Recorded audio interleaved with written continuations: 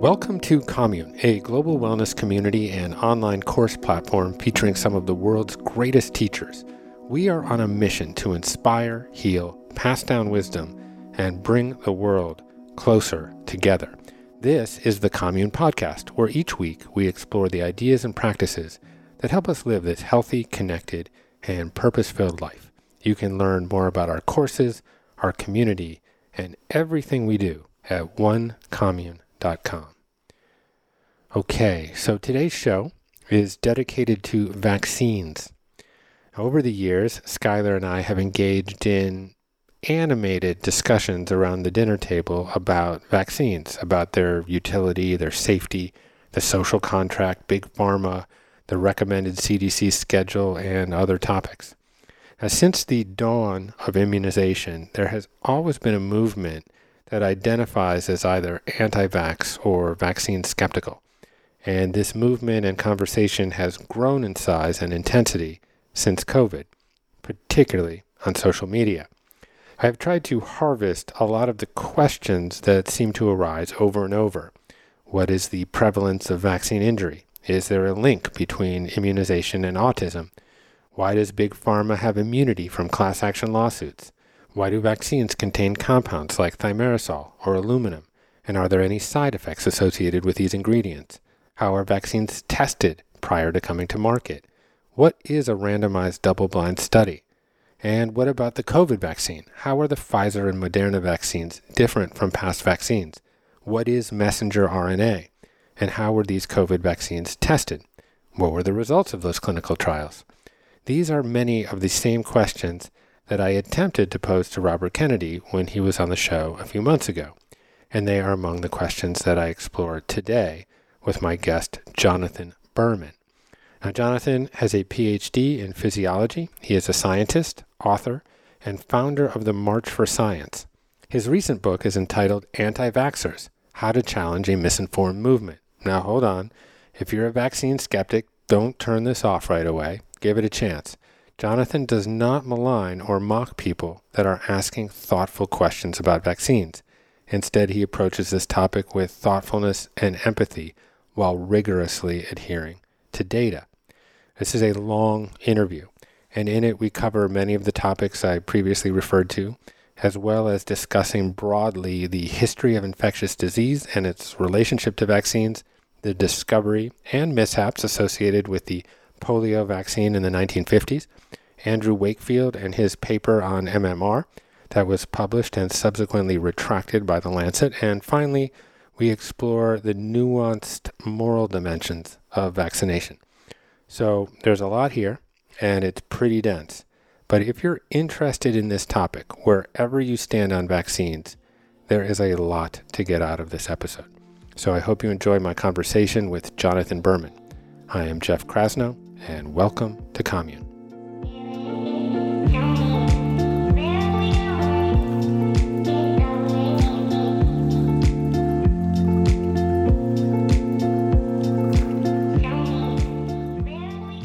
I'm not a vaccinologist. I am a PhD physiologist. I study sodium channels in the kidney that deal with hypertension. And so, my lab, I'm actually working on some COVID-related projects right now.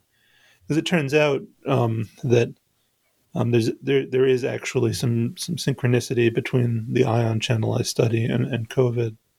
But I started my most public thing I've done was the March for Science, which was about almost 4 years ago. I saw the inauguration of Donald Trump, and one of the first things he did was appoint a climate change denialist to run the EPA. And I saw the Women's March, and I'm not a woman, but I felt strongly that Trump was making choices that made it clear that the administration was going to spend 4 years ignoring science, ignoring the advice of scientists, and making decisions that could potentially be disastrous with regard to to any sort of governmental regulation or governmental process that involves science, which is quite a lot of them. So I, I saw someone else saying something similar on Reddit, and so I made a Twitter page and a Facebook page and started calling it the Scientists March on Washington. And so I kind of forgot about it because well, no one will find it. And then someone wrote to me and said, uh, "Hey, this is a great idea. Maybe I can do your social media." And I kind of lied to him, and I said, "Well, that's great. There's only a few of us now, um, but we'll hopefully put something together." So he joined and took over, or he started the Facebook. I stayed on Twitter, and then somehow it sort of caught fire and became a global thing, and other people joined in. And so my experience with that movement was that there were a lot of people who would say, I'm pro science. I believe in climate change is important for the government to make good decisions there. But then they would also say things that made it clear to me that they were anti-vaccine, and I had this kind of perception that they were anti-vaxxers, but they were anti-science, and that challenged my assumption there, and I wanted to explore that. Hmm. So this started as sort of my deep dive into who are anti-vaxxers, what do they believe, and in trying to understand where they're coming from. How can someone who says they're a science advocate believe something that goes against what science says is true? And so I approached it as not, I'm going to set out to debunk the anti-vaccine movement, but more as I'm going to set out to understand from my own outside perspective, which disagrees with their perspective, but set out to understand the anti-vaccine movement. And I can't write a book that's neutral because I'm not neutral and no one ever is. And so my interpretation of the data ends up working its way in there. And so as the book became refined, it became challenging the anti-vaccine movement, which was sort of not my intent to be accusatory. I think that the majority of people who have vaccine skepticism, there are a lot of people who say, "Well, I don't want to be called an anti-vaxxer," and the majority of people who have questions about vaccines are not necessarily anti-science, like I would have assumed.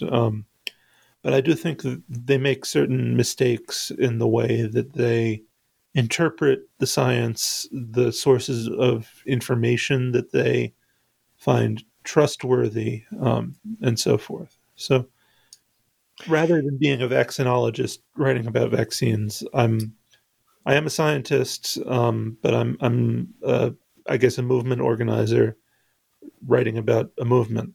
Um, was how I saw my qualification to work on it.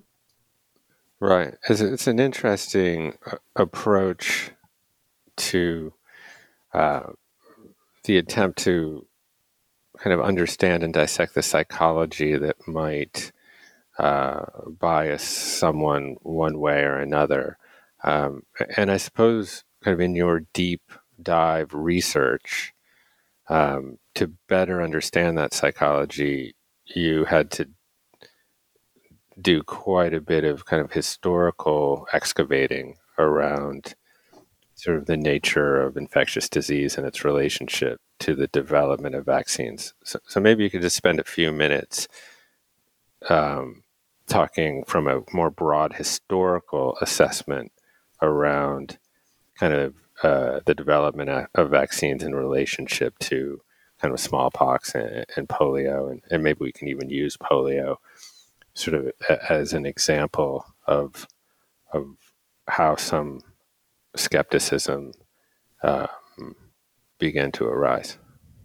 Okay. Well, one of the things that I think it first occurred to me was in almost every article you see about the anti-vaccine movement, there's a line that is essentially the anti-vaccine movement started in 1998 with Andrew Wakefield, uh, or the modern anti-vaccine movement started in 1998 with Andrew Wakefield. And I guess we'll talk about him a little bit more later, but that's really not true. And you can find anti-vaccine sentiment in 1997 and in 1990 and in 1890, and in the reading of literature around it, the further you go back into the history of vaccines, the more you see that,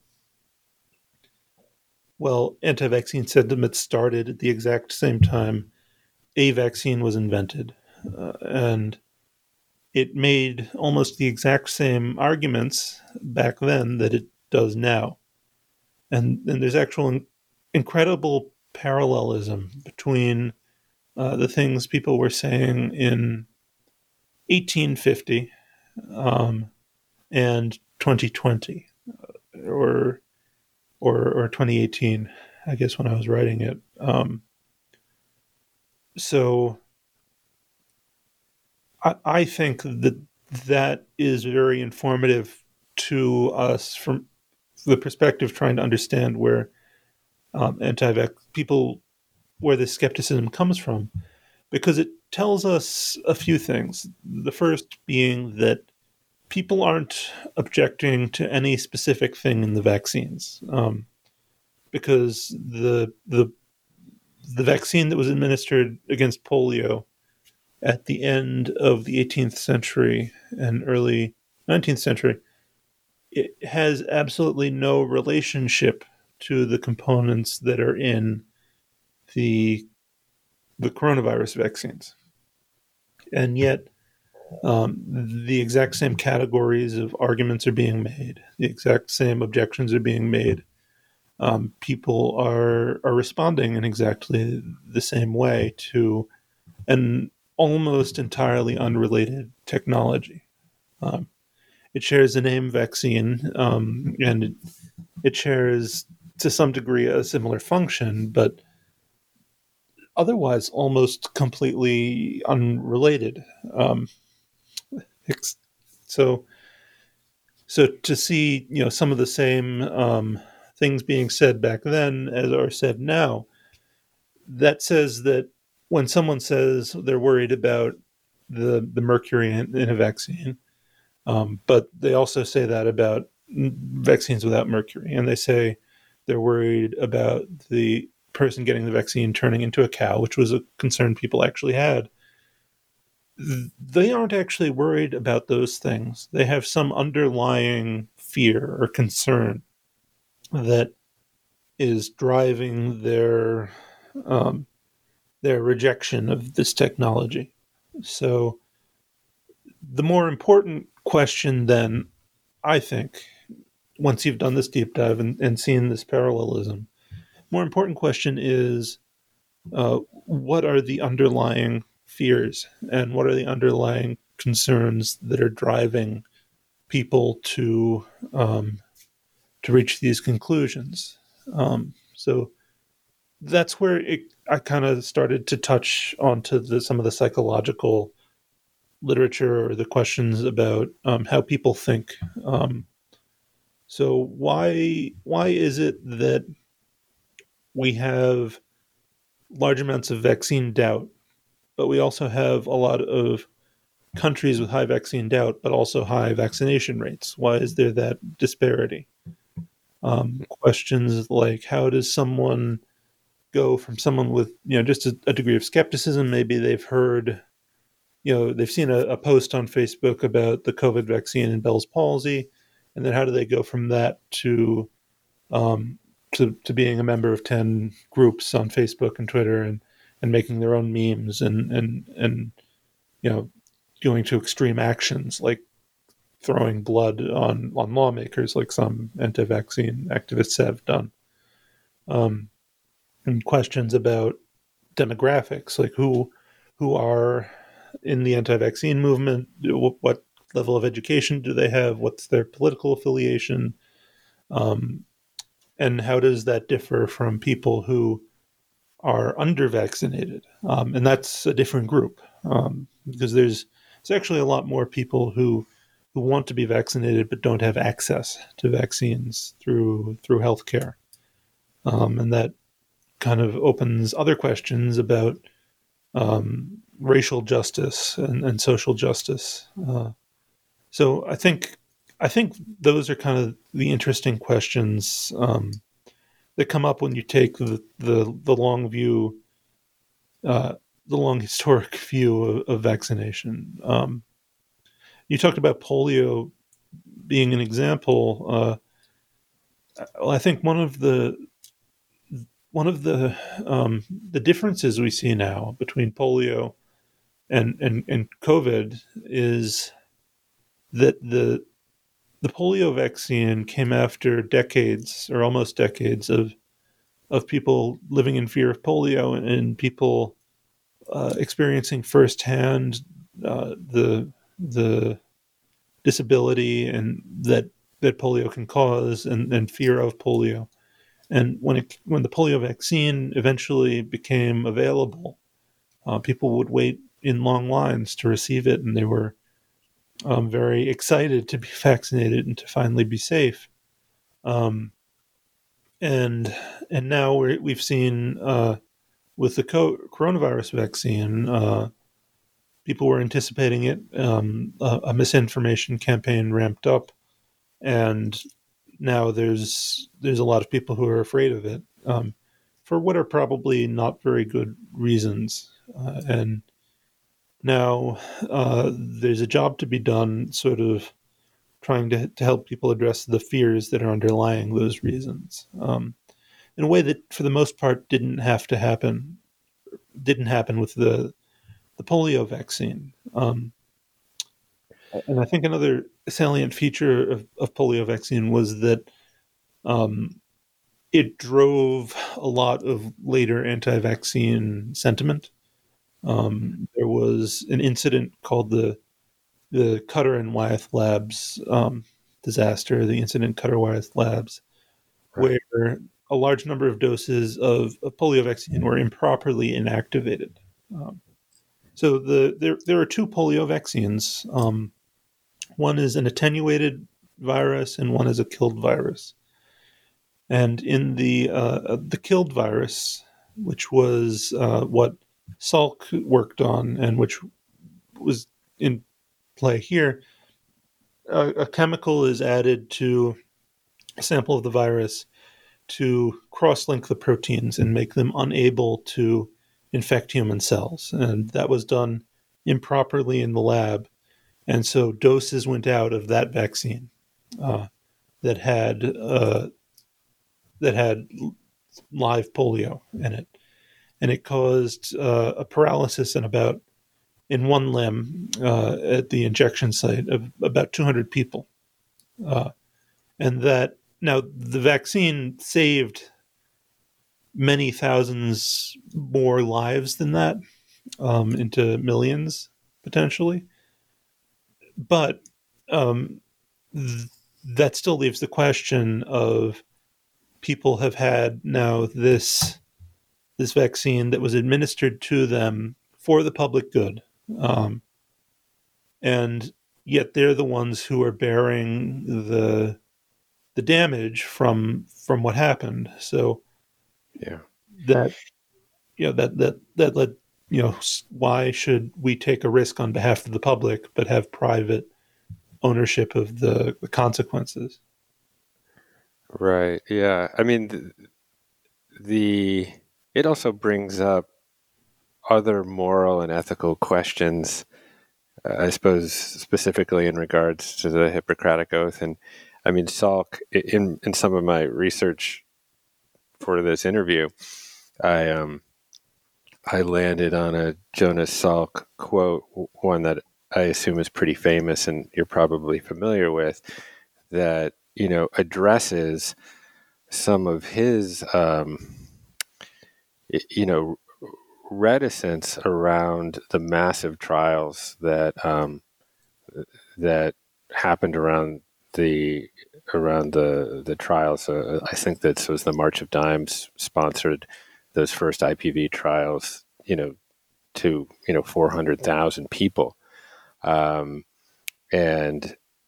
that just the nature of a double-blind clinical trial is a moral conundrum in itself, just because it administers a placebo to 50% of that group. And, you know, as it turned out, the results of that polio trial were excellent, but it still led to, I think it was, 36 people, kids getting paralyzed. And, I think the quote was something like, that we worship science, that the worship of science involves the sacrifice of humanitarian principles on the altar of rigid methodology. That, that the story of vaccines may be one that kind of values the needs of the many, sometimes at the expense of the few. And I wonder if you could sort of address that from kind of a moral and ethical dimension, and it might be worthwhile to just kind of explain how double-blind clinical trials actually work when they're administered properly. Well, Spock would approve. Right, yeah. So I get to what a double-blind trial is. It's a solution to a problem that's actually really interesting in science, which is the placebo effect. And the placebo effect is that when you do a fake treatment to someone, it actually can make them better. And in fact, sometimes you can do a fake treatment to someone and they can know it's a fake treatment and it still makes them better. And that that drives me insane, right? But in fact, when people talk about the power of the mind to affect the body, to some degree, that's a real thing, and your health outcomes depend on what's going on in your mind, and so the placebo effect means that when we administer a vaccine dose to you, and you know you've gotten the vaccine dose, that means we don't know if you later don't get sick, if it's because you've changed your behavior in some way, or there was some psychological effect that had an effect on your physiology that then made you less susceptible, or some other cause. And what we really want to know is, does the mechanical action of vaccinating you make you better? So what they started doing was single blinding. In single blinding, you don't tell a person if they're getting, say, the coronavirus vaccine or a flu shot. And so you might get one or the other, and then you tabulate the data and you see who got coronavirus in this time period, and that eliminates the possibility that someone is having this placebo effect instead of the actual effect of the treatment. Now, it gets even hairier because there's something called the Clever Hans effect, which is named after a horse named Clever Hans. And Clever Hans was sort of toured around as a counting horse. And he was able to do math by stamping his hoof. You would say, what's 3 plus 4? And he would stamp his hoof 7 times. And you would say, what's 3 minus 1, and he would stamp his hoof twice. And everyone was amazed by this counting horse. And it turned out that Clever Hans' owner was, without knowing it, signaling to the horse how many times to stamp his hoof. And so the same kind of thing can happen in trials where the person administering a treatment, the physician or the nurse can indicate to you whether or not you're a part of the treatment or control group in ways that are totally unconscious. So in a double-blind trial, both the person who is receiving the treatment and the person giving the treatment are blinded, meaning they do not see whether or not it's treatment or control. So they don't know if you're getting COVID vaccine or flu vaccine.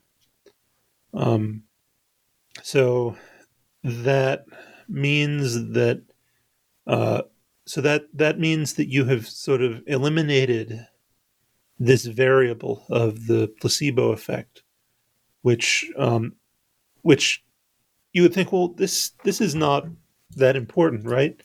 This is a relatively small effect. Well, it turns out when you're looking at the numbers that come out of this kind of trial, placebo effects can actually be really big. And placebo effects sort of infiltrate their way into other kinds of study. And so that's why you see studies of things that don't actually work appearing to work sometimes, because there's a placebo effect, and there's whole branches of healing that any actual healing that occurs through those methods is placebo effect. Right. And I suppose as it pertains specifically to the third stage trials that Pfizer, for example, administered, to my understanding, there were about 42 or 44,000 people in that trial. Half of them got the vaccine, half of them got the placebo. It was double blind, so the administrator and the receptor of the vaccine neither knew what they were getting or what they were administering. And then for it to be an effective trial, there needs to be enough of the pathogen in the environment. And with COVID-19 or with SARS-CoV-2, there was. And so they ran the trial until 100 people tested positive for COVID-19. And then they kind of pull back the curtain on who got what. And it turned out, at least in those first results, that of about more or less out of that 100 people, 90 some odd people out of that 100 had received the placebo and not the vaccine, which is how they determined the percentage effectiveness of the vaccine. Is that a correct understanding? Yeah, that's that. I'd say that's pretty correct.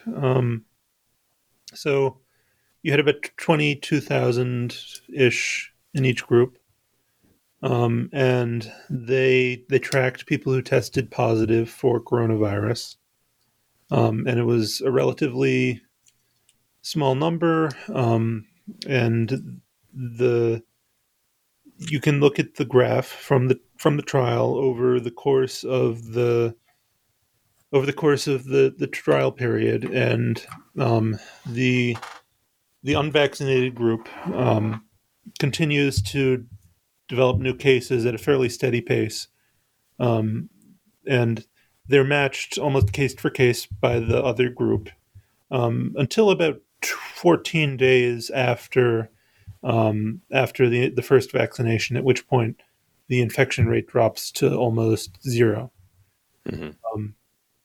And so that's where they diverge. And then and that kind of makes sense, that there would be an immune response that would take a couple of days, and then people who had already been infected would start to show symptoms and then would be tested. And so they did their calculation, including those people in those first few days, which probably, in fact, suggested this was a little bit less effective than it probably actually is. Right. So, in terms of other instances that have served to undermine confidence in the efficacy of vaccines, there have been some kind of highlights um, over, I suppose, the last half century. Um, I know, President Ford engaged in what might be determined sort of a rushed vaccine, a swine flu vaccine in 1976. Um, there was the Denvaxia vaccine um, that was distributed in the Philippines that produced some vaccine attributable severe dengue. Um, and so I wonder, and that sort of in combination to claims of vaccine injury that people have made, and I wonder if you could put that whole thing in perspective around kind of the efficacy of vaccines as it relates to kind of smallpox and polio, and then these other examples um, where vaccines seem to have caused harm and perhaps address to what degree kind of vaccine injury does exist within that subset. Yeah, so I think the important thing to keep in mind is the large numbers we're dealing with. Um, so, what happened with Ford, there was predicted to be an outbreak of a particular strain of flu because there had been a few cases that had occurred that seemed to be disconnected. So, there seemed to be community transmission of this flu, and it was predicted to turn into an outbreak. So, they did something that didn't happen with the COVID vaccine, which was they bypassed some of the steps that we would now do prior to approval, and they vaccinated millions of people, and they saw an increase in the risk of Guillain-Barré syndrome. Mm-hmm. Now, it only increased, but to the relative risk increased, but the absolute risk went from something like zero to only slightly greater than zero. So it's something like 1 in 100,000, 1 in 200,000 to something like 1 in 100,000. That sounds like, well, your risk is doubled.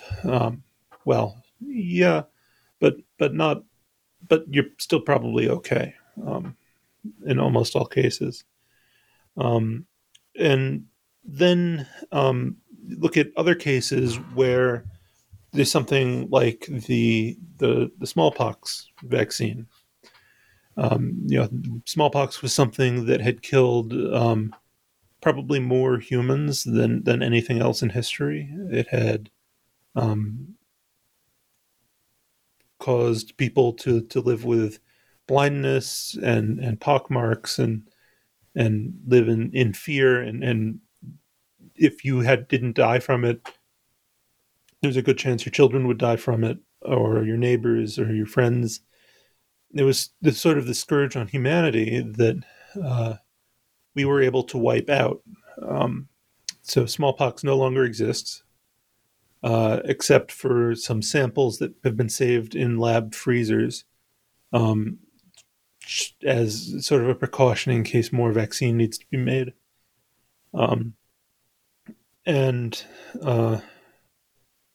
Now polio is very close to being eliminated. Polio is a very dangerous vaccine. So if you think about what your risk was of dying from smallpox, which was anywhere from 10 to 30%, to your risk of being injured by a smallpox vaccine, which was almost zero, um, that's the that's the risk I'm willing to take. And I think if you look at the balance of those risks, because there is no medical treatment in the world without risk. It's because you're doing some kind of intervention. Um, you have to look at how likely are you to get the disease? How severe can the disease be? How would you live with yourself if you spread it to someone else who died? And then look at what data exists about what the risks are of the vaccine. So, to me, in every case I've looked at, or almost every case, the when there have been issues with a vaccine, and it has happened, as you note, a couple of times in the past, it's always something that has to be balanced against the disease itself. So to come back around to COVID, people say, well, it's only 2%, or it's only 1% death rate, or it's only old people. Well, if you're looking at these 20,000 people who got the vaccine in the trial, none of whom developed any symptoms, and if you even had one in 22,000, now compare that to if those 22,000 people had all gotten coronavirus. On average, about 400 of them would be dead, compared to no deaths. So 400 versus zero. I want to be in the zero group. Yeah. Yeah. So Yeah. When I think I read in your book, um, specifically regarding smallpox and the scale, that 300 million people died of smallpox in the 20th century. Is that a correct recollection? I'm going to have to recall what I wrote too. That's probably pretty close. Hundreds of millions. Yeah, Yeah, that's and number. yeah, I mean, look, and I think we tend to think of deaths from disease differently than we think about other deaths, because look at what happened a couple days ago, and this is going to date the podcast. Look at what happened with when 4 or 5 people died during the siege on the Capitol, and the those are tragic deaths. And in the same day, about 3,500, 3,800 people died of coronavirus. Um, and we're going to talk a lot more about those 5 people than we will about those 3,800 people.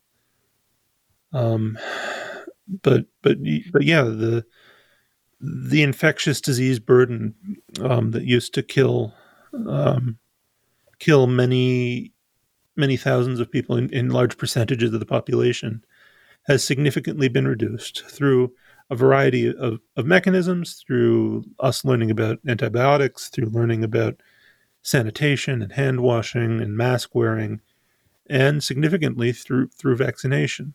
Um, so it's been a very effective set of technologies from taking us to from a world where we have to live in constant fear of death from infectious disease to a world where we usually don't have to think about them too much. I mean, think of how surprised people were when coronavirus started coming into the news, and how ill prepared we were for a pandemic of a type that used to be common. Yeah, yeah. So there is sort of a litany of issues that come up again and again. I think in conversations with folks that oppose vaccines. Um, One is the correlation between the MMR vaccine and ASD, autism. Mhm. Uh, I suppose somewhere tied into that is some kind of correlation between thimerosal or perhaps aluminum and ASD and other autoimmune diseases. So I wonder if you could address those concerns for a moment. I can try. I mean, I put a lot about it in the book, Yeah. but I'm going to try and condense some of that. So, um, in 1998, Wakefield had the paper where he and there's another book out now which I think this, I'm told is very good. I haven't gotten to it yet. Um, by Brian Wakefield, not Brian Deere, about Andrew Wakefield. Right. So this paper made the claim that children who had received the MMR vaccine, um, which did not contain thimerosal, and I don't believe contained aluminum, uh, was causing in a small number of children he had observed what a new kind of autism, which was what he called regressive autism. So the idea being that the autism symptoms showed up after normal autism symptoms are detected or are normally detected, and that it caused the children to regress. Uh, and he hypothesized that autism is caused by measles virus, or an immune response in the gut to the vaccine. And he had a press conference, and he sort of took over the press conference from the other speakers, and that became a news story, and that sort of spread a message that that linked forever in the public perception the measles vaccine with the development of autism. Uh, Separately, back in the 90s, there was so when you have a dose of vaccine, one of the challenges that you have is getting it such that you can reuse a vial, because you have to manufacture every vial anew for every vaccination. That multiplies by hundreds of millions the number of vials you have to produce. But if you can put multiple doses in a single vial, then that solves a distribution problem. So the way they did that was to include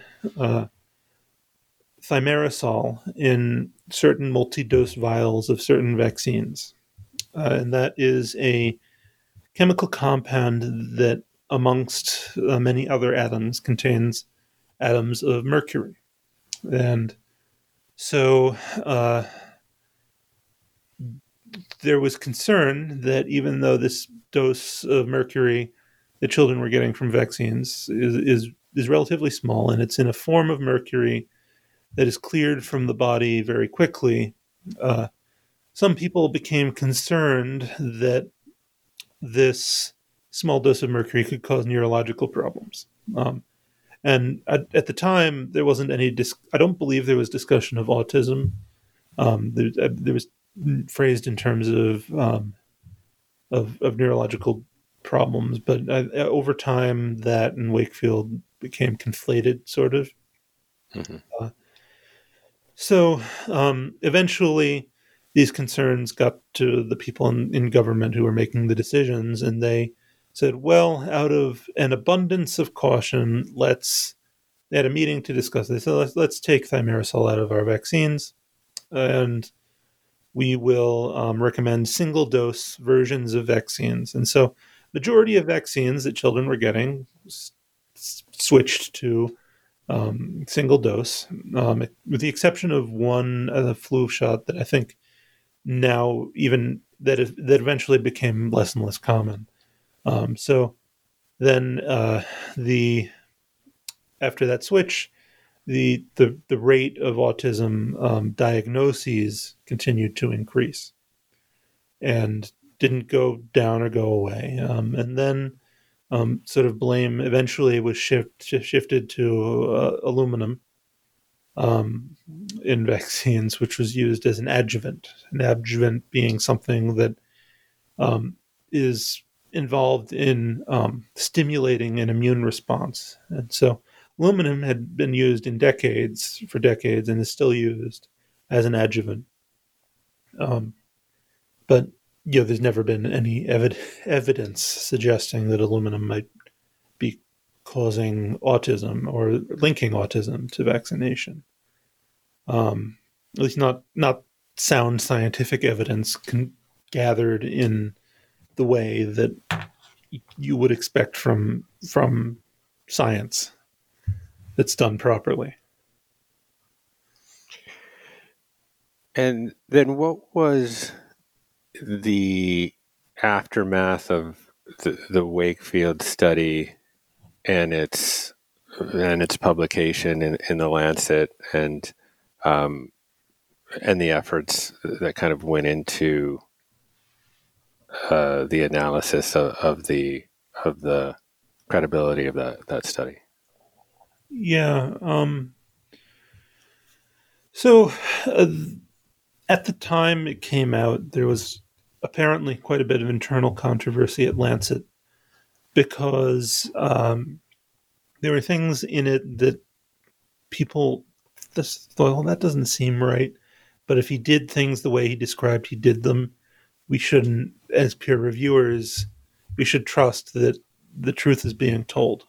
Um, and so it was eventually published at the same time as um, other things that were trying to contextualize it and put it in a way that other scientists would say, well, this is a preliminary result and it's only 11 people. But that sort of got lost when the media got hold of it. And so some investigative journalism was done over time, and it turned out that Wakefield had some undisclosed conflicts of interest. And I don't want to get any of the details of the story too wrong, but in effect, he had been paid by a lawyer who was attempting to develop a case for parents who wanted to sue vaccine manufacturers over injuries that they would have sustained by measles vaccine. And so a lot of the way he recruited children to the study was not true, and he subjected them to medical procedures that he probably should not have. And he had a few years prior worked on patenting a single dose measles vaccine that would have been separate from mumps and rubella, that I think would have been his alternative to the MMR vaccine.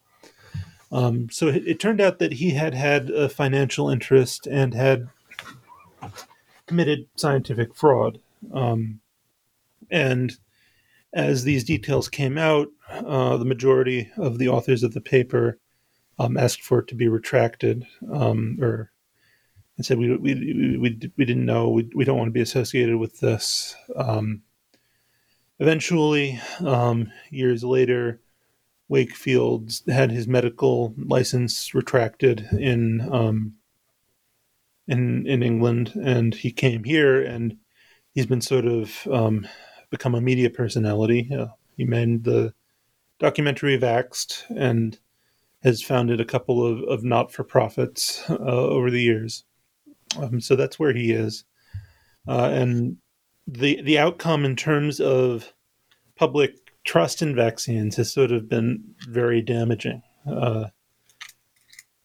There were a series of studies now to investigate this link that he proposed, using increasingly large sample sizes, and they continually found no link. And it became sort of these increasingly small territorial arguments made by anti-vaxxers about specific methodology. So the Vaxxed movie, for example, focused on someone from the CDC who had done statistics on a paper where he had claimed that if you did one statistical analysis, which was the wrong analysis, and that would indicate that a certain subgroup of African American boys who were vaccinated had a slightly larger chance of being diagnosed later with autism than later vaccinated African American boys. And so he told that to someone who he thought was a friend, who was in fact an anti-vaccine activist, who sort of blew that up into a massive cover-up by the CDC of the facts of vaccines causing autism. So you will still hear to this day people uh, not only attributing their children's autism to vaccines, I think treating their children with autism very badly, um, because not only pathologizing them, when many people with autism lead, are fine. They lead happy lives, and don't need or deserve to be treated as if they have a disease. Um, but also attributing that to um, vaccination inappropriately has caused a lot of damage. And then I have a chapter that's sort of talking about some of the treatments that people have subjected children to for autism. For example, Miracle Mineral Solution, which is a form of industrial bleach that people have given to their children, sometimes through enemas, and then they'll um, shed in some of their intestinal lining, and they'll take a picture of what they'll call parasites and put it on Facebook. Um, and various therapies. For a while, um, people were being offered Lupron therapy, and Lupron is a very potent drug that affects the production of sex hormones. And so sexual behavior in people with autism that can make them uncommunicative or different, it can be very stigmatized.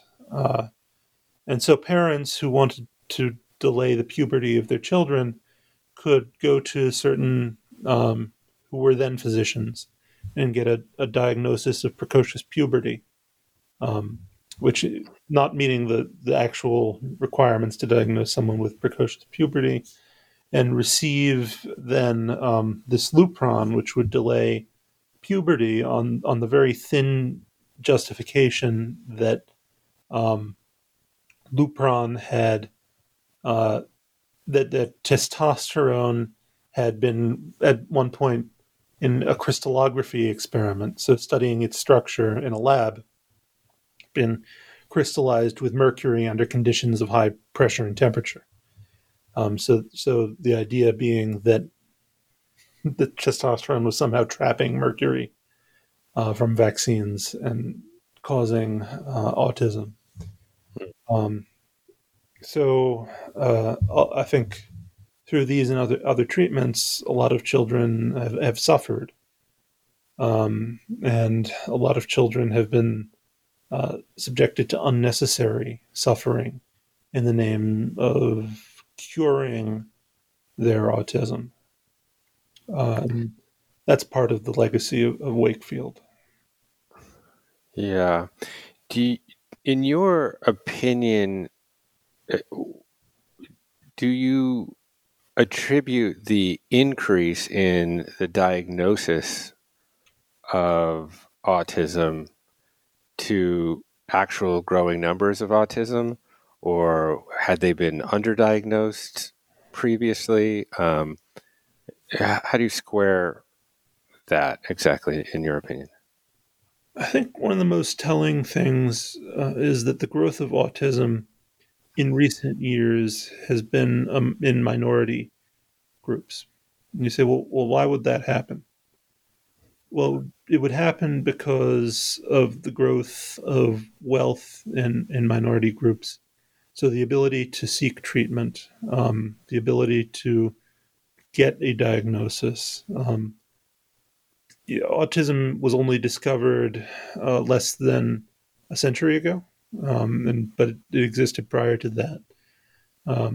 And so there was also some legislative changes that led to an increase in diagnoses, where it became possible to get financial assistance and extra help for children with autism if they received the diagnosis.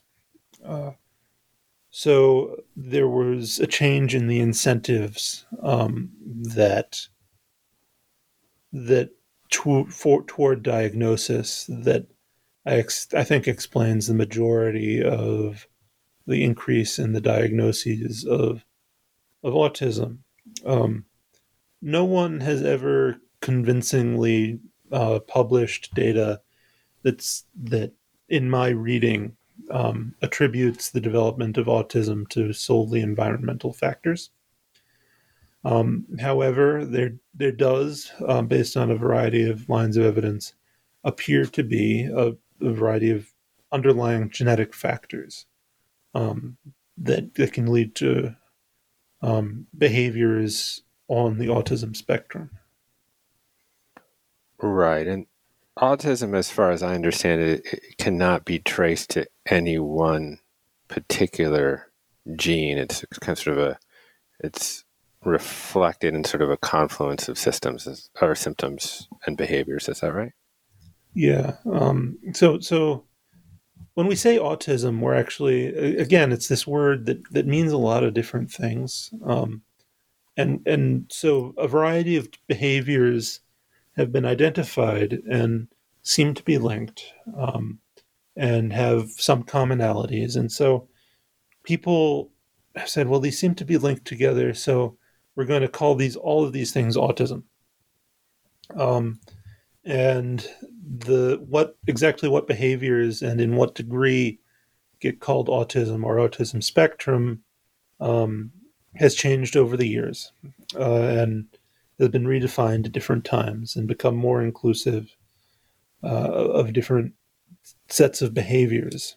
Um, Now, there are a few genetic things that can cause on their own, that are sufficient on their own to cause people to have behaviors that are on this autism spectrum. Fragile X syndrome being an example. However, for the most part, it seems like the genetic causes underlying autism are multifactorial. I think it's helpful to compare it to something else like height. So there's no one tall gene that you have two sizes of human, tall and short, right? If you look at humans, there's a Gaussian distribution, a bell curve for height. So there's some people who are short and there's some people who are tall. And in fact, it's bimodal because women tend to be shorter than men. That one genetic influence of XX versus XY has a big impact on the trait of height. And there are lots of other little genetic changes that have littler impacts. And the sum of all those little differences in your genes and your nutrition as you grow up and things like that ends up being expressed as what we would call the phenotype of adult height. So, very likely, autism has a lot of little changes that affect its development that are genetic and interact with the environment and influence the development of the behaviors that get described as autism spectrum disorder or autism spectrum behaviors. Got it. So let's change our focus slightly to another topic that seems to come up again and again as it pertains to vaccines and misaligned incentives, et cetera. And that's, with pharma, with big pharma. And I think one of the discussion points that seems common is pharma's liability protection from class action um, as it pertains to vaccine injury, which I believe was established as part of the National Childhood Vaccine Injury Act in the late 80s, I think 1986, I think. Um, can you address that of why did that act come to be? What was the justifications for passing that law? and why was it necessary to immunize pharma from class action lawsuits Oh, with regards to vaccine injury? that's a pun. Yeah, so I can't necessarily say that this is the best solution. Because I think it's probably not, but I can try and explain how it came about.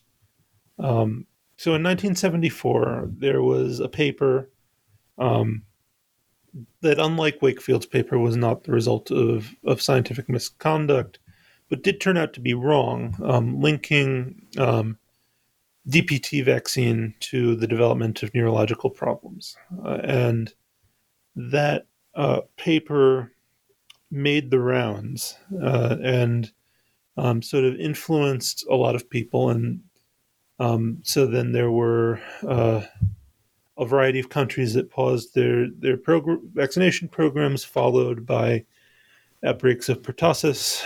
And um, in the U.S., there was a program that aired called Vaccine Roulette that influenced a lot of people to be frightened of vaccination. There were a lot of books written. And then there were lawyers. These lawyers saw this as an opportunity to file lawsuits. And so the number of companies manufacturing the DPT vaccine started to dwindle because there was a lot of now lawsuits being filed um, for to what seemed to be potential paydays for these lawyers and the people filing lawsuits. Um,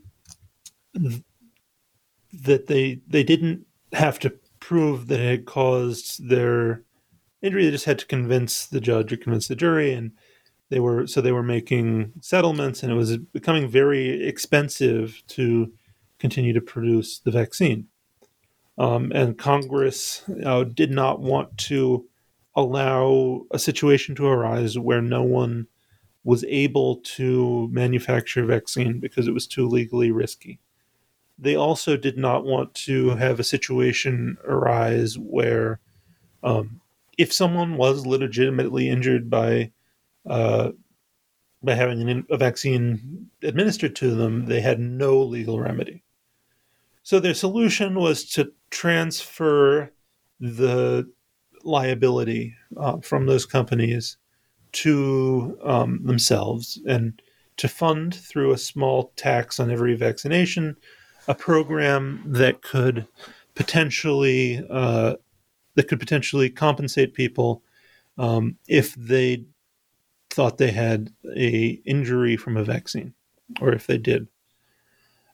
So, in thinking about it, they kind of have a hard challenge because just because someone says that they got sick and that happened at the same time they were vaccinated, that doesn't mean it happened because of the vaccination.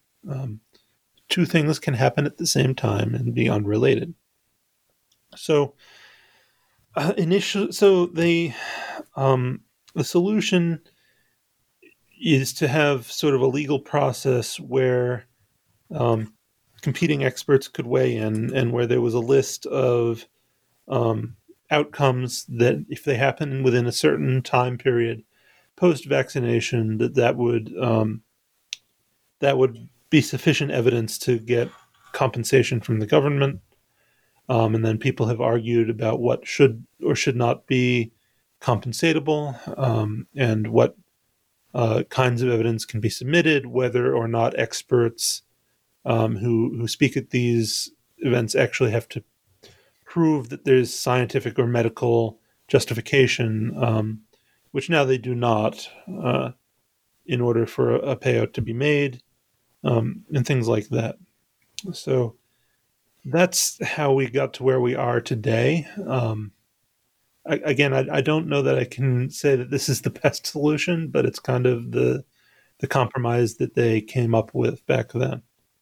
Yeah, it's interesting because it certainly fuels a general outrage with big pharma, um, Yeah. and certainly, like in your book, you articulately address, legitimate reasons why people, might be disenchanted with big pharma. Certainly, Merck's Vioxx drug, or more recently Sackler with OxyContin. But then, you know, examples of greed, um, as reflected with kind of the EpiPen or Martin Scarelli, etc. Um, but also, I think you point out that that people's perception around the greed associated with big pharma, which may be legitimate in many cases, may not completely apply to vaccines and the revenue generated by vaccines for pharmaceutical companies. So I wonder if you could just kind of unpack a little bit of that. Yeah. Well, so I'll never, having written a book about anti-vaccine movement, I'll never escape being called a big pharma shill. Yeah. Although they have not paid me anything, and I don't like them for the most part. Um, yeah. So as you said, a lot of bad things have been done by big pharmaceutical companies, and they have incentives, monetary incentives that don't necessarily align with the public's best interest. And then there are things like the revolving door between regulators and the pharmaceutical industry, and there are sort of closeness between certain physicians in the pharmaceutical. All of these things have some sketchiness to them, and so then the question: are they making a lot of money from vaccines? Well, no. On the scale of the amount of money pharmaceutical companies make, vaccines are a very small part. They're kind of a loss leader in a lot of cases. Small scale. They make some money, and it's in the billions, but compared to the other drugs they make, not a huge seller. And that's part of why it takes normally so long for vaccines to come to market. Is you have to put a lot of money into getting something to market. It's very expensive, and governments tend not to fund the development. So the pharmaceutical companies are the ones who are going to benefit from it financially. So they're the ones who should put up the money. And because of the amount of science that has to get done to ensure that they're safe and effective, it can cost many millions of dollars or hundreds of millions of dollars to bring a new vaccine to market, starting from the phase of basic lab research all the way through phase 1, 2, and 3 trials. So there's kind of a disincentive. There were years ago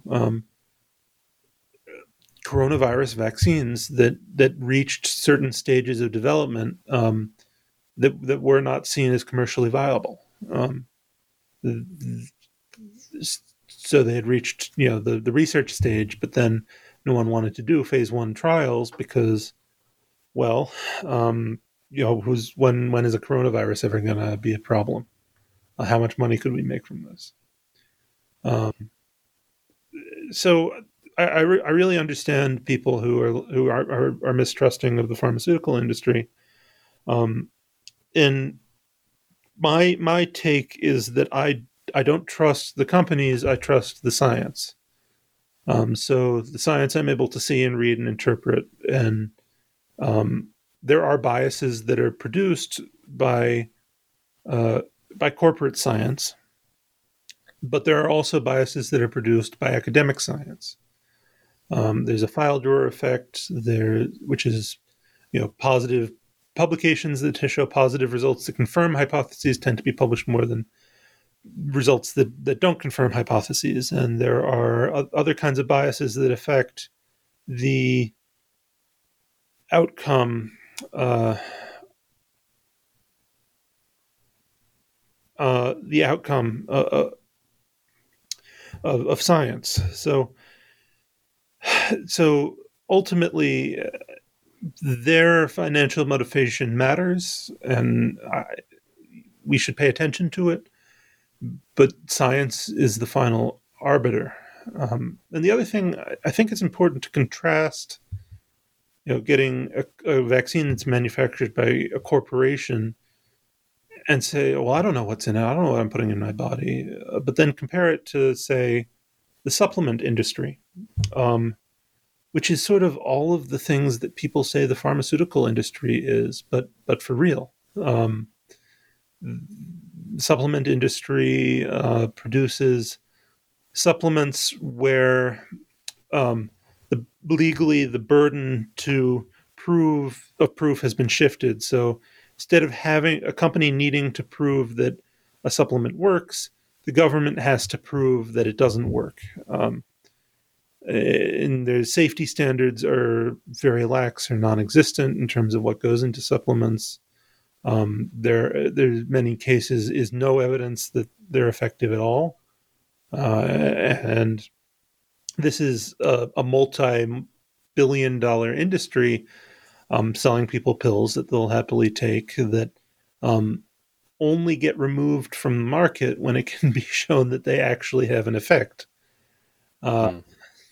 So the focus on the pharmaceutical industry, to me, is important, but somewhat orthogonal to where the real problems lie in how we address our health, and in terms of where we should be looking for the worsts of corruption. And so ultimately, I look at the science, and people want to make it about people and about greed, and those are important to pay attention to. But ultimately, the science is what's important. Mm-hmm. So let's shift just for a minute to more address head on the COVID vaccine. I think over the summer in August, I saw a poll where nearly 50% or perhaps a little more of Americans were extremely skeptical about the vaccine. Certainly, haste and science are not always best friends. But since the relatively limited release, the confidence, has generally grown. And I think the need for it just feels more acute for people given the case numbers and reported deaths. And I wonder if you could address how these particular vaccines, well, at least the Moderna and Pfizer vaccines, are different. My understanding is that most vaccines generally contain either a killed or attenuated virus. But these vaccines, at least Pfizer and Moderna, contain what is known as messenger RNA, these are the first vaccines that have been given any kind of use approval based around that technology. So I wonder if you could address that technology. What is messenger RNA, and how does it function? Yeah. So, like I said, vaccination is a lot of different technologies. And what do they share in common? They share in common. Um, they make use of your body's natural immune system, which is we have an immune system that has multiple components, from something as simple as your skin keeping viruses and bacteria from just floating into your blood. So you have a immune response to pathogens that enter your body, um, and it's been recognized for a long time that once you have a disease, later on you're a lot less likely to develop that disease again. Um, and so to go back to the smallpox example, people before vaccination existed would take some smallpox infected pus, and they would scratch children with it on their arm, and they would develop a weak case of smallpox from that. but then they would remain immune. And so what's happening is that you have a type of immune cell called a B cell that can become a memory B cell. And a memory B cell records information about a pathogen you've previously been exposed to. And when you're challenged again with that pathogen, it can ramp up production of antibodies very quickly. So, this innate ability your body has, well, why instead of if giving you the full coronavirus, it can infect your cells? Why not give it just a piece of the coronavirus that can't infect your cells? So there's a few ways you could approach that. One would be to make just the spike protein or just a surface protein from the virus, and then you will make antibodies against that, and you'll make memory B cells. And then in the future, if a real virus infects you, those antibodies will protect you. Another approach would be to kill a virus, attenuate it so that it can't infect you. And then so that first case would be like a recombinant vaccine, and then this would be one where recombinant protein vaccine, or you could have an attenuated or killed virus vaccine where you damage the virus such that it cannot infect you. And those are some somewhat older technologies that are very tested. The Pfizer and Moderna vaccines make use of a technology that's been tested a lot, but hasn't rolled out until recently, called mRNA vaccines or nucleic acid vaccines. So the way a virus, or let's go to talk about the cell, actually. So the way a cell makes proteins is it has stored on DNA a code, and that code is read by something called a tRNA into an mRNA, a messenger RNA, which is another kind of nucleic acid similar to DNA, but single-stranded. And that mRNA is then read by other proteins, and those give instructions to assemble a protein.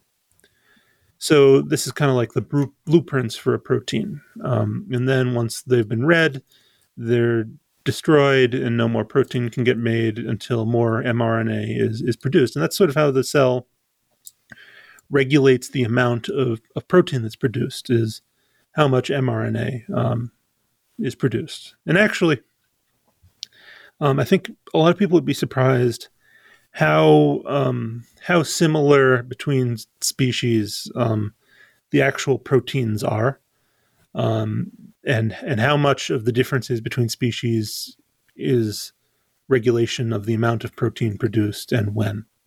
But that's an aside. So let's say you were to put some mRNA in a cell that came from outside, that wasn't a part of your DNA. What would happen? Well, it would do the same thing it would do to its own mRNA. It would make protein, and it would then be destroyed. And so the idea of getting cells to take up mRNA and then make the viral proteins is appealing because you don't have to deal with a live or attenuated virus. Nucleic acids are pretty simple to make nowadays, and you can very rapidly update them. So we could, if a new coronavirus emerges, slightly modify it and have a vaccine ready to go. So this is a potentially very powerful way of developing vaccines rapidly, that could mean that we have a much more rapid response next time because now we have all the safety data. And so the challenges with this technology are one, stability of RNA. So RNA, like I said, is single-stranded, which means it's a lot less stable than DNA. DNA, we have people collecting DNA from Neanderthals and sequencing it. So it can last sometimes hundreds of years. And RNA, the half life is a lot shorter. It's on sometimes on the order of days or hours. So that's involved. That's what people talk about the cold chain problem.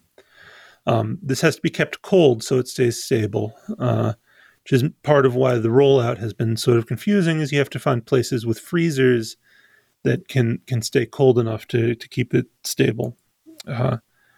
And so the components of the vaccine are mRNA, water, sugar, salt, and then a fatty acid. And why is the fatty acid there?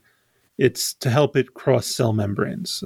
So cell membranes are sort of lipid rich, and oil and water do not mix very well. So that keeps things from crossing cell membranes easily if they're water soluble. So you add a fatty acid, it helps it cross cell membranes and get the cell to make the viral protein that is then recognized by the immune system. So that's kind of what's going on with those vaccines. mRNA cannot alter your DNA. That's not an effect that's ever happened in biology. Yeah, I think that is certainly one of the social media memes that is circulating of the potential for RNA to integrate into the DNA of the vaccinated cell, and to alter our DNA. But from your science or your expertise, that's not possible. No, that's not going to happen. So I mean, I've been vaccinated. Oh yeah. That's my level of trust. Is I know a fair amount about the science, not everything, but I'm not a vaccinologist, but I know enough about it, and I felt safe getting it. And for people that are concerned about the ingredients in the vaccine, I mean, you pretty much just spelled it out. It's a relatively, as I understand it, simple vaccine. It's essentially mRNA, lipids, and saline, or basically things that already exist within the body. Is that a fair understanding? Yeah, that's a fair understanding. I mean, what doesn't exist in the body already is the information that's in the sequence of the mRNA to make a portion of the spike protein. Right. And to be clear, that sequence is being generated in a lab after identifying the protein that exists within the virus and then replicating it in the lab to then be able to send to the cell to produce the protein that stimulates the immune system to make the antibodies to bind to the antigen. Is that a fair? Yeah, so we've gotten very good in the last few years at sequencing. This is a technology that's in the last 30 years has really taken off. So the Human Genome Project was a huge deal 20 years ago, where finally we had the sequence of one human genome, and now for a couple $1,000 in a few days you can sequence someone's genome. It's really gotten down in price, and so within days, I think, of this new variant being discovered, we had a sequence for it, for all of the proteins in it.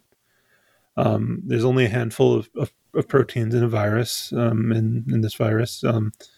So that sequence was then turned into computer code, in the code representing what are the nucleotide sequence of the DNA, represented as letters. And then this something I just did this morning is email a company that makes plasmids. So those are circular pieces of DNA, and say, hey, can you make a plasmid with X sequence, and they'll say, sure, it'll be a whole bunch of money. And I say, okay. So these plasmids I ordered are going to be like $3,000. Um, so they'll then use a synthesizer and make this and do cloning steps and make a plasmid, and then that can be turned into mRNA. Yeah, the industrial scale at which they're making our mRNA is pretty impressive to me. It's because I do everything at the lab bench, one lab scale. So to be able to do that at the industrial scale to generate millions of doses is incredibly impressive. There's probably a lot of technology in that I do not understand at the level I would like to. But yeah, so then that mRNA that's eventually produced is then packaged with a lipid and it's made into a vaccine dose. So the components are uh, pretty simple in terms of biology, pretty well understood. And what do you make of some of the allergic reactions that have been reported? We've seen some cases of anaphylaxis and some isolated cases of Bell's palsy. What is your analysis of some of that, of some of those allergic reactions? And I suppose, is there a misunderstanding that people have between allergic reactions and side effects? So I haven't looked too deep into the allergic reactions yet. For the Bell's palsy, there was an observation that a small number of people had Bell's palsy in the experimental group for the trial, but then comparing that number to the base rate in the population, it was identical to or very very close to the base rate in the population. So the regulators were looking at it, were saying, well, this is probably nothing, but let's keep our eyes on it as this rolls out.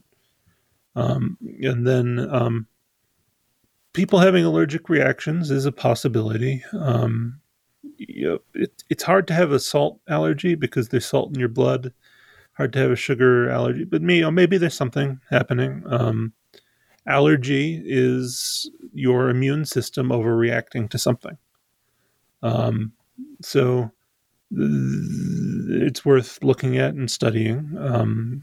But I think sometimes there's a tendency to look at the intervention that you did, and if you had an allergic reaction on a day, or you got your nose stuffed up or something, you might attribute that to whatever you were doing recently. Oh, I had to walk outside near some flowers, and there's a lot of pollen out, or I got vaccinated. So, it takes very large scale studies to show that there's an effect and that it's real. And if it is real, it's so rare that it might not show up in a study of 22,000 people.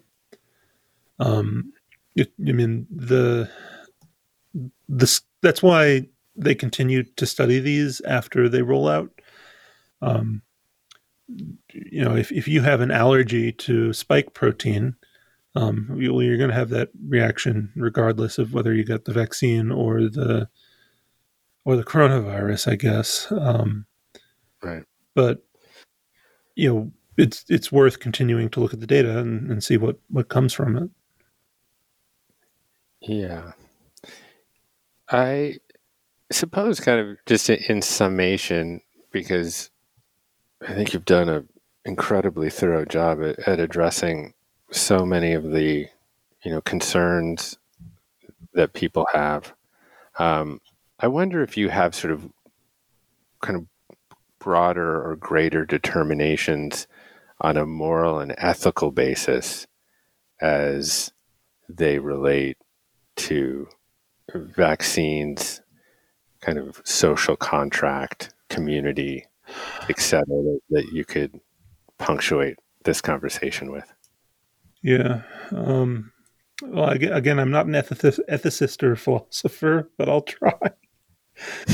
That was one of the things where, when I was writing the book, I got to a point where I got on a tangent of reading Rousseau, Locke, Yeah. Benjamin Jesty, not Jesty,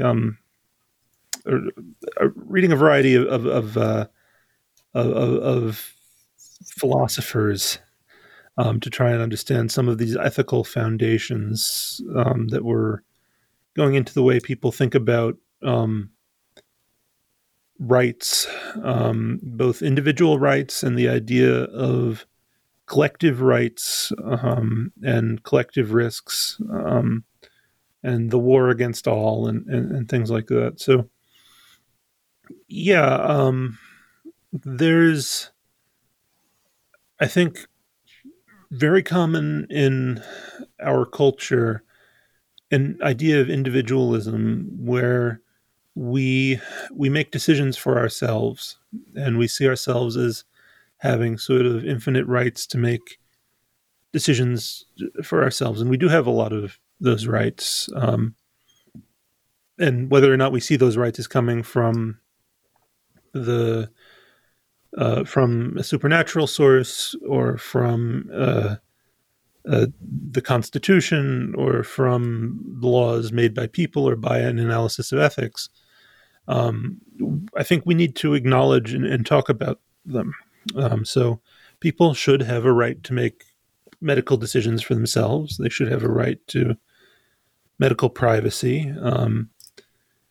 Where questions arise is where those individual rights start to overlap or infract on collective rights. The kind of throwaway saying people have is, your right to throw a punch ends at my face. So how much right do you have not to be vaccinated when that's contributing to a pandemic that's killing people? Well, again, this is one of those things where it's probably not a perfect solution. There's what's been arrived at through courts and laws and ethicists. And so, the governments have generally said, we are not going to hold you down and force you to be vaccinated. And Supreme Court has said that.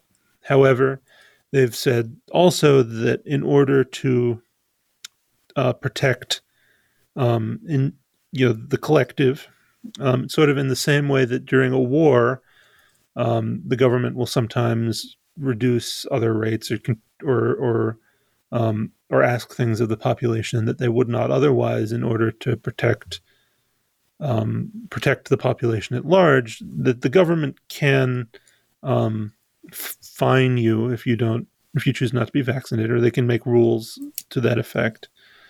That schools can require vaccination, or that states can require vaccinations for schools, and things along those lines. So you end up with sort of this patchwork of laws and rules with regards to specific vaccines. Certain workplaces will likely require the coronavirus vaccine. Certain jurisdictions in schools will require it. Now, I think those are discussions that are going to sort of play out as more vaccine doses become available. And one of the things about vaccination is that the more people who are vaccinated, the better it will work. Because no vaccine is 100% effective. Sometimes that immunity, that you aren't able to generate enough immunity, or doesn't interact well with you, or it doesn't take, and then so some percentage of the population who get vaccinated will still be at risk. And if you have enough people walking around vaccinated, those people are protected. Or people who can't get vaccinated because they are immune compromised, or have an allergy, or some other reason, or they're having a cancer treatment. So it For vaccines this effective, we probably only need about 70% of the population to be vaccinated. And to get to that level, um, it's not clear whether or not people will do that without additional incentives. I really wanted to get vaccinated, because I want to visit my parents who are getting older. And I I think a lot of people want to be able to travel freely, to go into stores, to have parties, to go to work normally and have social interactions. We've now been living in a very uncomfortable way for a year, and this provides us with a way to get out of this sort of social isolation that so many of us have been living with. And that being said, I think a lot of the people who ignore lockdowns and mask laws and so forth, probably also a lot of the people who are going to refuse vaccination. So I don't know the degree to which governments will have to create fines or requirements for school or things of that nature. I'm glad I'm not the person who has to make those decisions. Yeah, it's a complicated set of factors that go into a proper moral determination around it, and I guess that's where I always come back to with this issue is that it is so incredibly nuanced and complicated, but our forums for public discourse cannot always accommodate nuance and complication. Obviously the public square has kind of moved to Facebook, where kind of sensationalism and hyperbole and memes, um, have kind of primacy and dominance. Um, and a lot of the um, when I've looked at COVID-19 and as as virulent and dangerous as the virus is itself, I think in some ways it sort of shined a light or put a microscope to, other ethical issues within our culture, certainly kind of income inequality, that often also breaks down around racial lines. And you see the people that are most impacted or suffer from disproportionate fatalities with regards to COVID tend to be those, who have comorbidities. And those often tend to be people that are, can't isolate at home and do their jobs on Zoom, that might not have access to healthcare, that might not be able to avail themselves of the healthiest food. Perhaps they, live in food deserts, et cetera. And, when you start to unpack all of that and just as an individual assess your civic responsibility around like, hey, do I get this vaccine or not? And who am I getting it for? Am I getting it for myself? Am I getting it for my family? Am I getting it for people that I don't know? And in some ways, maybe if there's any silver lining to this conundrum, it's actually getting people to ask those very questions of themselves, in search of, I guess, a notion of discovering some greater sorts of interdependence or interconnectivity between people. That self-interest and the collective good can be one and the same thing, and that idea obviously goes well beyond just COVID and vaccination, but I think addresses many of the issues that society is facing right now. So I'm glad you're attacking this from many different angles, both from one of rigorous science, but also one from an angle of ethics and morality, because I think they're intertwined. So yeah, I'm very grateful for your time, Jonathan, and for your work. And I'm sure this is not the last chapter of it, because I know that you have great concerns and interest in how society functions, the problem of kind of misinformation and the spread of weaponized misinformation. So, I hope we get to continue to explore some of these issues. And I apologize in advance for the emails you're about to get from people about having a vaccine episode. But I agree. It's going to come in a lot of cases. It's going to come down to I think a question of privilege. You have to have a lot of social privilege to say I don't need to protect anyone around me. I'm okay. So I'm not going to get vaccinated. Thank you for having me on, and have a good rest of your afternoon. Yeah, we'll speak again. Thanks, Jonathan.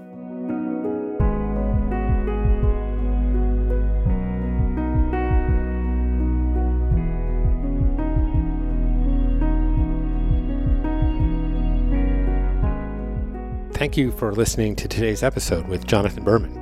You can learn more about Jonathan and his work at jonathanmaxberman.com. And you are always welcome to drop me a line directly at jeffk@onecommune.com. I read every email. And that's it from the Commune for this week. My name is Jeff Krasno, and I am here for you.